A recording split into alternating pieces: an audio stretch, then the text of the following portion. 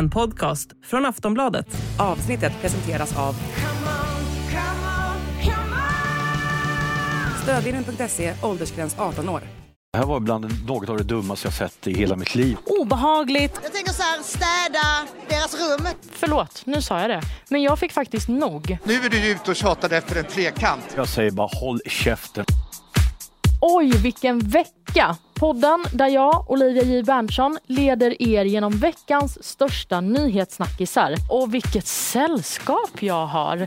Oisîn Cantwell, den högt ansedde kolumnisten här på Aftonbladet. Jo, man tackar. Och Sveriges bästa skjutjärnsnöjesjournalist, Natalie Demirian. Tack för den. Veckan för oss Aftonbladare, den startade faktiskt med ett studiebesök från sossarnas partiledare Magdalena Andersson som var här på redaktionen. Och där höll du dig framme, Oisîn.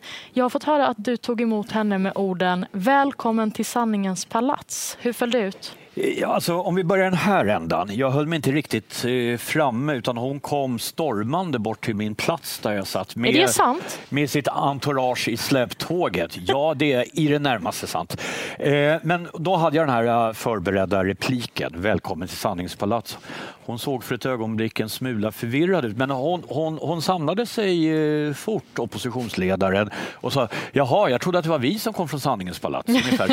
Och sen började hon ställa en del nyfikna frågor. Det verkade som att hon faktiskt på riktigt var intresserad av Aftonbladet. Det kan ju ha verkat så när hon träffade dig. Men saken är ju faktiskt den att det som Magdalena Andersson själv delade i sociala medier efter sitt besök här på Aftonbladet, det var en bild på när hon fick krama Mustige Mauri. Så du blev utkonkurrerad av en YouTuber, Oisîn. Det finns ingen anledning att förvåna. Så ytlig är vår tidspolitik. Också det rimligaste jag sett. Precis, hörru du. Och Natalie, för dig vill jag måla upp en liten bild. Ponera att du är en del av Sveriges absolut kändaste par. Ni har precis gått ut med att ni ska separera och i samband med det också sagt att vi vill inte ha några frågor om detta överhuvudtaget. Och sen så dyker ni upp på QX-galans röda matta och säger så här. Att vi svarar inte på frågor. Ja, och vi kommenterar inte mera. Ja, precis. Ja. Men, och nu är du ute och tjatade efter en trekant. Och det vet vi inte om vi tycker okej. Skulle vi säga att detta är kategorin rimligt beteende? Allt annat än rimligt beteende. Jag tycker det är faktiskt obehagligt beteende på alla sätt och vis. Tänk om någon annan hade stått och sagt så till en reporter. Tänk om Torsten Flink hade sagt så till mig på röda mattan. Det hade ju blivit en grej. Alltså det hade varit så här, ja, men vad håller han på? Nu är det ingen som säger något för att det är Jonas Gardell. Men jag tycker det är helt konstigt. Obehagligt. Dra in reporter någon typ av nej, jag fattar ingenting. Och framförallt, om ni inte vill ha frågor om er separation, dykt upp på en röd matta tillsammans och låter inte intervjuas då. Det går mycket, mycket bra att också bara gå förbi kamerorna. Ja, vi kan ju säga att det som Mark och Jonas gjorde i alla fall är den raka motsatsen mot att hålla en låg profil.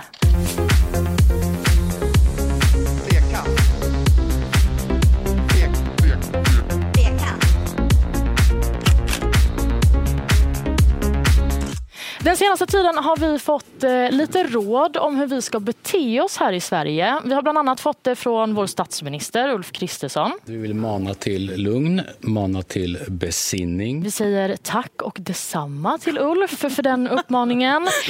Och i veckan gick ju också USA ut med råd kring hur amerikaner i Sverige ska bete sig. De varnar nämligen för potentiella terrorattacker här. Och det man då ska tänka på, det är att undvika folksamlingar, man ska vara medveten om sin omgivning och sen så säger de att man ska hålla en låg profil. Oisîn, är det på något sätt så att om man håller en lägre profil så minskar risken för att man hamnar mitt i ett attentat? Naturligtvis inte. Det här var bland något av det dummaste jag sett i hela mitt liv och då har jag ändå fått min beskärda del av dumheter. Hålla låg profil, vad betyder det ens? Det låter som liksom, är det någonting terrorister brukar göra innan de placerar ut sin bomb, så är det att hålla just en låg profil. Vad betyder det ens? Betyder det att man inte ska gå omkring och gapa och skrika och liksom vässa dumskalle i öronen på människor? Ja, om det är det betyder så fine, då är jag med. Men det är väldigt, väldigt oklart vad det ens betyder. Och undvika folksamlingar. Jag har dåliga nyheter. Stockholm är en storstad. Ska man smyga ut 4 på morgonen då liksom, så här, och stryka omkring längs bakgatorna? Eller vad är dealen med det här rådet? Ja, men jag tycker också att det finns ett problem i att det riktar sig till just just amerikaner. För människor från USA eller amerikaniserade människor, svårt ord. Deras största styrka är kanske inte att hålla just en låg profil. Nej. Så ett exempel på det är ju till exempel Zara Larssons bioutspel på TikTok häromdagen. People say, oh, if you want to talk during a movie, you shouldn't go to the cinema. Lies. If you don't want to hear people talking during a movie, you shouldn't go to the cinema. Because, like, if you want to sit in silence like a fucking stone, just go home. Inte... Du är redan trött. Ja, jag är redan irriterad. Ja, det är inte så förvånande heller att svenska folket har ju inte direkt mött det här uttalandet med ros. Vi gjorde en omröstning på Aftonbladets sajt. Det var väldigt många som tyckte att på bio ska man hålla käften. Så Natalie, vilket team är du? Zara Larsson eller svenska folket? Svenska folket alla dagar i veckan. Alltså så här, om det är liksom en Marvel-film, du ser den på premiärdagen, superhjälten dyker upp och liksom räddar hela grejen. Det är klart ett litet jubel så. Men hade jag hört så här folk i smågrupper hålla diskussioner om alla rollfigurer och vad som ska hända härnäst, jag hade blivit helt galen. Nej, jag blir vansinnig. Oisîn, hur beter du dig på bion? Alltså jag har uppnått en ålder då jag vågar vara reaktionär och jag säger bara håll käften på bio. Babbla kan ni göra i alla möjliga sammanhang. Men jag skulle ändå säga att personligen för mig, det värsta jag vet är folk som sitter och äter typ chips på bion. Så det får de jättegärna ha ett förbud mot. Men att prata lite, kan inte vi behöva det här i Sverige? Att folk liksom visar lite känslor eller... Inte om alla ska prata om olika saker samtidigt. Men de pratar väl om filmen? Ja, men tänk om de vill prata om olika saker i filmen. Ja, det finns en tid och plats för allt. Det finns en tid för samtal. Det finns en tid för banalt babbel. Det finns en tid för allt, men inte just i en biografsalong. Håll käften och titta på filmen. Men tänk vilka intressanta samtal du skulle kunna hamna i. Nej, verkligen inte. Det enda som händer är att jag blir irriterad på idioten som sitter bredvid mig och börjar babbla i mitt öra. Så här, kolla, nu dansar John Travolta, men tack jag ser. Också att Ruben Östlund håller ju med Zara Larsson. Det blir jag helt vansinnig över också. Han tycker ju liksom att svenskar är för passiva under en liksom biovisning. Ja, jag ska ändå säga att jag håller ändå med Ruben lite om det. Vi är strax tillbaka. Lies. Just go home. Några som jag personligen faktiskt skulle vilja ge en håll en låg profiluppmaning till, det är allergiker. Förlåt, nu sa jag det. Men jag fick faktiskt nog efter Centerpartiets extra stämma häromveckan. På den här stämman skulle partiet ägna sig åt saker som att till exempel välja en ny partiledare. Men det man fokuserade på i inledningen av stämman, det var bland annat det här. Sen så vill jag också påminna om att vi har personer i lokalen som har luftburen äppelallergi. Så undvik att äta äpplen här inne, så skulle vi vara väldigt, väldigt tacksamma. Ja, det där var Johan Kling, han är centerpartist och projektledare för det här eventet. Gullig han är, Johan Kling också tycker jag. Han har en gullig röst. Han inledde då den här stämman med några förhållningsregler och det är väl bara på en centerstämma man får höra om luftburen äppelallergi, eller vad tror du, Oisîn? Ja, alltså möjligen också på en miljöpartists stämma. Va? Men i övrigt så är det fullständigt uteslutet. Nu är det väl för all del så att för varje människa finns det säkert en allergi. Och vi kanske inte ska hånskratta allt för mycket, men det framstår ju som närmast bisarrt. Har du hört om luftburen äppelallergi, Natalie? Jag har aldrig hört om det och jag vill veta precis allt om den här personen som påstås ha det. Hur kan man ha överlevt fram till nu så att man hamnar på i det här sammanhanget? Om du har luft, alltså äpplen är ju överallt. I skolan, i jobb. Jag förstår inte. Jag vill sätta grävredaktionen på det här. Vem är det? Jag vill veta allt. Går den runt i så astronautdräkt eller liksom, hur klarar den sig i livet? Men det jag undrar är hur du klarar att vara så här sprudlande och fantastisk och rör på strängt taget varenda kroppsdel när du har den här oerhörda nackspärren som du har lidit av. Vi kom överens om att vi skulle utelämna hennes nackspärr. Jag sa det. Jag ber så mycket om ursäkt, men alltså, det är närmast ett mirakel vi ser här. Det är så här det går när man bevakar Melodifestivalen. Ja, jag har nackspärr från helvetet och om inte det går över snart så kommer det gå ut över precis alla i min närhet, så akta er. Ja, men jag gav ju dig ett tips innan att du ska skaffa skaffa en bettskena, för jag tror att det kommer vara lösningen på det här problemet. I värsta fall får jag väl göra det. Jag gör mitt allra bästa här för att inte bryta ihop. Alltså. Ja. Men vi går tillbaka till den luftburna äppelallergin. Förlåt för att jag avvek från kursen. Det får man. Det blir trevligare så. Ja, men jag visste inte att vi inte fick prata om det. Det visste inte jag heller. Men nu är det för sent. Men vi blir nämligen lite nyfikna på om det här med luftburen äppelallergi var ett centerpartistiskt väsen eller om det faktiskt var någonting som finns i verkligheten. Så vår reporter Jasmin, hon har gått till botten med detta och pratat med Victoria Strand som är läkare och expert på allergier. Den första frågan som man måste ställa sig är att finns det överhuvudtaget luftburen äppelallergi? Det är många som menar att det finns inte i luftburen form. Okej, vi har att göra med en variant på den gamla elallergin. Det var dina ord. Jag ska också säga att om man har en luftburen äppelallergi så ska man givetvis inte jobba på ett musteri. För det är inte så jättebra. Och man ska också hålla sig mer än 1 centimeter från ett äpple. Men annars så ska allting gå precis som det ska. Vi kan ta det efteråt, Magdalena Andersson. Kan du få berätta vad som var så roligt för allihopa? Undvik att äta äpplen här inne, så skulle vi vara väldigt, väldigt tacksamma. Jaha, hur ska det gå med vår NATO-ansökan då?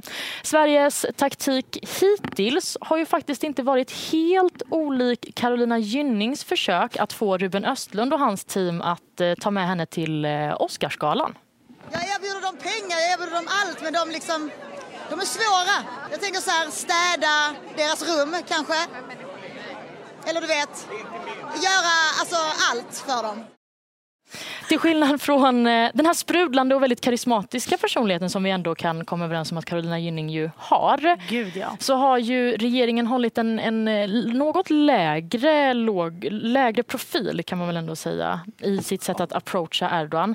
Men hur nära... Är det verkligen lägre? Ja, men det är det jag undrar. Hur nära är de Gynning? Alltså, när utrikesministern börjar yra om att en upphängd docka är en skenavrättning eller sitter i intervjuer i turkiska medier och fantiserar om att det snart är olagligt att vifta med PKK-flaggor för det blir klassat som terroristbrott.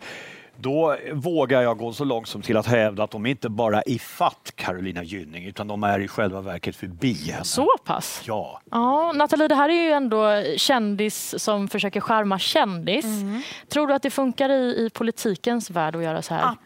Absolut. Kanske mer öppet att Kristersson borde dra Gynnings taktik. Bara, Erdogan, jag kan göra det här och här och här och här. Bara högt liksom, på en presskonferens. Det kanske Erdogan hade gillat. Nej, men här måste jag ändå invända. Med en sån här skrupelfri och väldigt nyckfull despotisk person som Erdogan så är inte den inslagna vägen bra. Det finns ett avtal som Sverige, Finland och Turkiet har undertecknat. Sverige borde bara peka på det där avtalet och säga vi uppfyller våra förpliktelser och i övrigt hålla en väldigt låg profil. Därför att börjar man lova Erdogan massa saker, va? Det kommer aldrig ta slut. Han kommer kräva nya saker. Alltså Gynning har mycket, mycket större möjlighet att nå framgång än vad Sverige har. Du menar om Billström erbjuder Erdogan att han kan städa hans rum så kommer han snart få städa hela hans semesterpalats också? Ja, och inte bara semesterpalatset utan alla hans 7 våningar i Istanbul samt de konstiga sommarhusen han har i andra länder som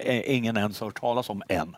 Ja, det är dina tips för svenska regeringen. Natalie, när det gäller Gynning och Oscarsgalan, då tror du att vi kommer få se henne där i mars? Alltså jag tycker liksom att Ruben ändå behöver den stjärnglansen som Carolina Gynning har. Han behöver den där kvinnan vid sin sida i den där galaklänningen så han kan ha sin tråkiga kostym och ändå glänsa bredvid henne. Klär han sig tråkigt? Var det en liten... Jag tänker liksom att så här, killar är inte så jävla roliga i sådana här sammanhang. Det är tjejernas klänningar man bryr sig om faktiskt. Ja, men så är det. Så jag känner lite att han behöver liksom den glansen från Gynning. Så jag tycker det är en bra idé om hon får liksom dyka upp där vid hans sida. Ja, vi får se hur det går i Gynnings Oscarsgalan-process och vi får också se hur det går för Sverige i NATO-processen och om vår låga profil kommer leda till att vi till sist kommer med i NATO. Men vi får nog i alla fall tro att det förmodligen kommer krävas lika mycket intensitet som vi har sett i den svenska ansökan om att få OS. Sverige har ju kämpat för detta länge. Det verkar som att vi kanske är ett steg närmare nu. Och det kanske är tack vare den tydlighet som Riksidrottsförbundets Björn Eriksson, a.k.a. Marlon Brando i Gudfadern, har visat för IOK. För det här kanske kan vara ett litet tips till regeringen som de kan använda sig av. Det som Gudfadern en gång i tiden sa i sina filmer: I'll give you an offer you can't resist. Ja, hörni. Alltså, Björn Eriksson har länge varit konstig.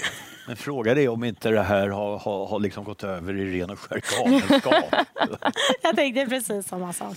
Jag hade ändå velat se både Kristersson och Billström göra det där. Vem vet, de kanske gör det under nästa vecka och i så fall pratar vi om det i Oj, vilken vecka. Du har lyssnat på en podcast från Aftonbladet.